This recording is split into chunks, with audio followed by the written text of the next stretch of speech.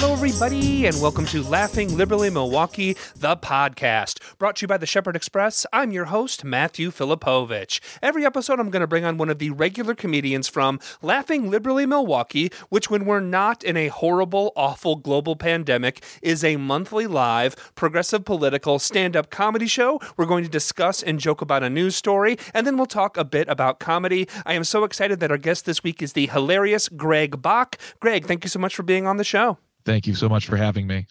All right, Greg, buddy, this week we saw that former President Donald Trump still holds a ridiculous and frankly frightening amount of power over the Republican Party, as 43 of the 50 GOP senators voted to acquit Donald Trump for his role in inciting the deadly and violent insurrection at the U.S. Capitol. One vote, however, that was never in doubt was Wisconsin's own Ron Johnson. Yep, good old Rojo, right? Who, for the last 4 years, has been one of Trump's most steadfast sycophants, one of his most loyal lackeys. Even post-presidency, Ron Johnson's Trump butt-kissing continues with even a new and novel approach. That being Ron Johnson's claim that the violence at the Capitol was really not that big of a deal. Seriously, Monday, Ron Johnson was on Jay Weber's right-wing radio show, and he said the following quote, "The fact of the matter is, this didn't seem like an armed insurrection to me. I mean, armed. When you hear armed, don't you think of firearms?" End quote. On another right-wing show on WTAQ, he doubled down saying, quote, "To call that an armed insurrection, it was the pitiful armed insurrection anybody could ever possibly imagine." End quote. So to be clear, Senator Ron Johnson from Wisconsin is upset that the insurrectionists didn't bring enough guns? Seriously, 5 people died. 5 people died. Dozens were injured. That's not enough violence for you, you sick friggin' bastard. Seriously, this asshole is complaining that the insurrection didn't do a good enough job. They failed in stealing the election, so it's not really an insurrection, and just redefining what arms are. But to be fair, Ron Johnson does have a vested interest in downplaying what happened at the Capitol, considering he was one of the main people promoting Trump's baseless election fraud lies. Greg, what are your thoughts on all this? Well, first of all, I like the whole Rojo thing, because what you don't know is that in Spanish, rojo means red. In Spanish, Rojo means feckless thug idiot. So, I mean, I just think that just it works perfectly when you think about it. And when also, I'm just wondering if he wanted more arms, did he want like otherworldly creatures to show up with like 8 armed legs, so more arms could have more guns? Because that's America right there. I mean, it's not about just arming the people, it's about giving people more arms to hold more arms. None of this bear spray stuff, none of these bats or zip ties or these lily-livered semi-automatic weapons. No, we need more arms for more arms. That's what we need in America right now. That's the America I want. That's the America that my uncle sent me a forwarded email about. That's what I want to vote for. Good God.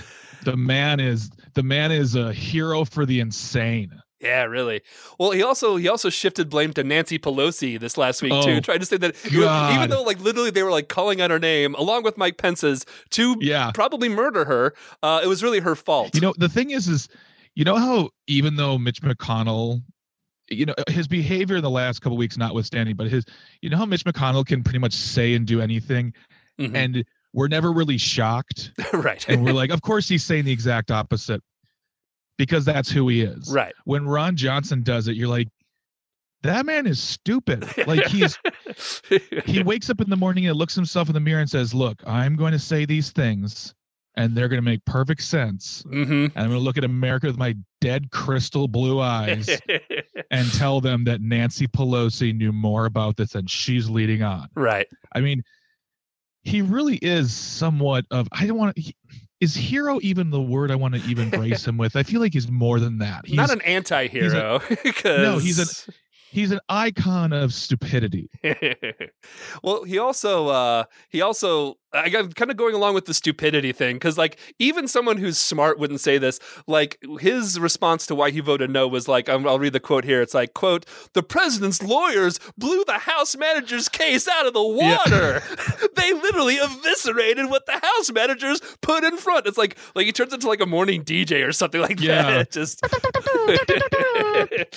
we got Rojo and the boy coming up at 12:15 with all your rock and roll needs. And after that, we're going to get Led Zeppelin tickets for the 15th caller. Rojo and the boy. I mean, it's craziness too, because I watched some of that, and at one point the lead defense had to continue to stop calling himself the lead prosecutor, and then had to explain to the room that he knew what a prosecutor was.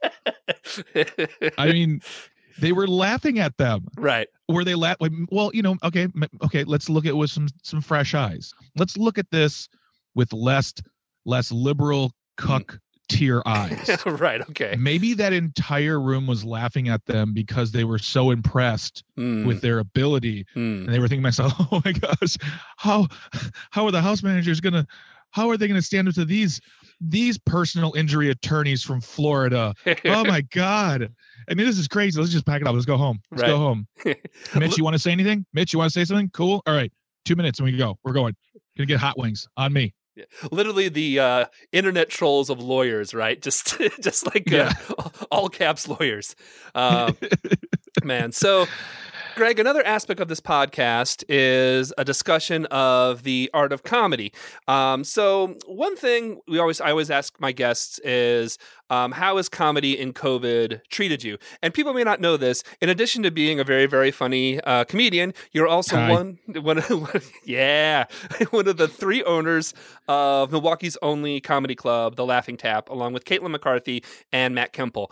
And we had Caitlin on a couple months ago. But let's talk a little bit about how comedy has treated you in COVID, and especially how it's treated your space, which for all comedians and art levels in Milwaukee, we want to survive this horrible pandemic. For me personally, it's completely affected, as I have not done any comedy whatsoever. I have not stood on a stage and done a live show in almost a year, and I'm actually fine with that.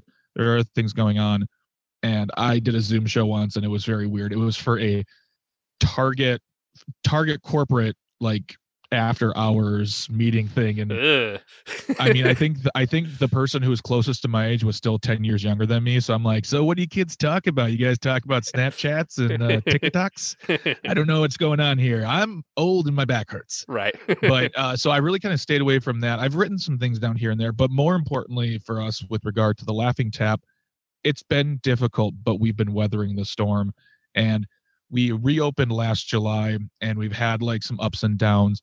But since basically about a month ago, we reopened to a lot of, I'd say, success. We've been selling out shows and having good people coming through and having audiences. We've added a live stream component to the show, so now people can watch the show from their homes too, which I think is not only important, but I think it's here to stay, and I'm totally on board for that, because we are a small space, and we can only have 20 people at a time. And even if we can only have 30, 40, 50, if there are people out there around the country who want to see some comedy, I want to give it to them. So yeah, you adapt or you die, essentially. And I feel like we've adapted, and we've really worked hard to make the space safe. We've worked hard to make the space accessible, and we're showing it right now with our shows that are selling out. So it was really just about, do we close up after 10 weeks? Right. I mean, we were open for 10 weeks. Yeah.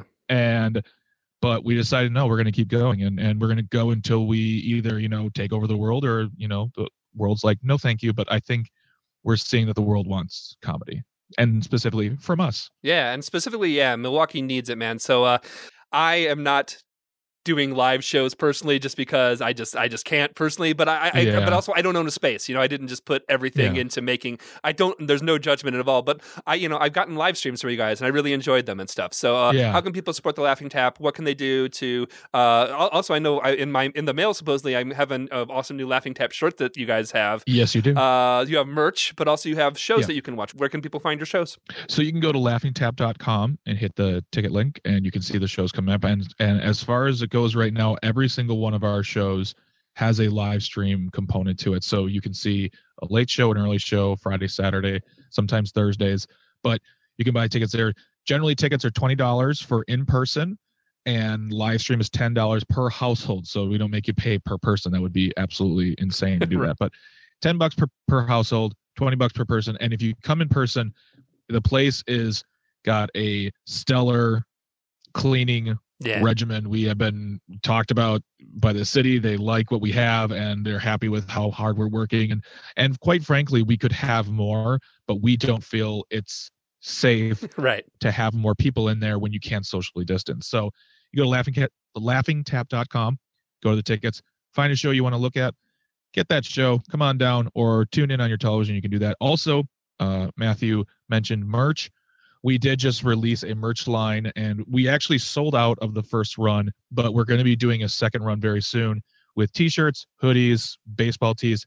We're going to be adding some hats, coffee mugs, and it's just going to be a way to help support the club and put that logo out there.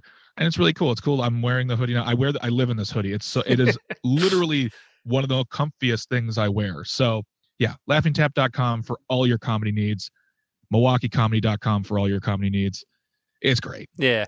Again, man, the three of you are just wonderful people. And I remember going there like on the pre-show, like the pre-opening night, and just feeling so happy of what the three of you accomplished. And I was just like, I was so proud of the three of you, and like, just the work you put in, but what it really means to the city. And really, I all my good thoughts are going your way to hope you make it through this, because really, one, you're wonderful people, but also the city needs it. And so thanks for what you're doing, and thanks for being on the show, buddy. Thank you so much, Matthew, for having me. I appreciate it.